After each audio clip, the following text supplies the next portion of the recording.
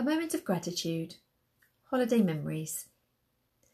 The start of the school holidays and the summer season often mean taking a holiday, but this year that may be different with all the restrictions that are in place due to the coronavirus. Whilst this is disappointing, we can take some time to revisit and have gratitude for a previous holiday. Why do this? Because although we may not be able to get to the places we had planned to, we can use this as an opportunity to indulge in a little nostalgia and to think about and have gratitude for those special times we have been fortunate to experience.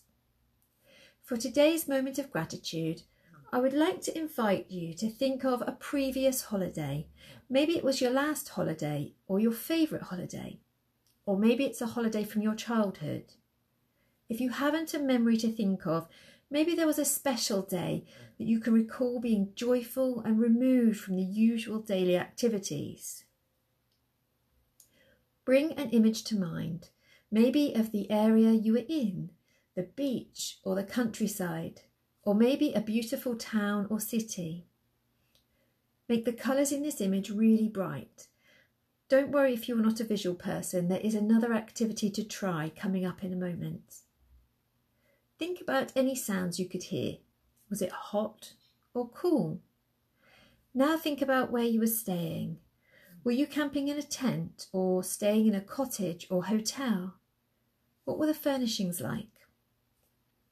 Now think of some of the highlights, the company you were spending time with, the food, the music. Sometimes on holiday, we have time to do things we don't get chance to at home.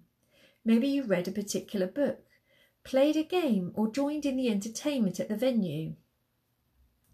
From these images, we have an opportunity to savour those feelings again and express gratitude for those experiences. David Ludden on Psychology Today says family, friends, and food all serve as what psychologists call retrieval cues that trigger memories. So the next activity I would like to suggest is to recreate some of the elements of that memory at home.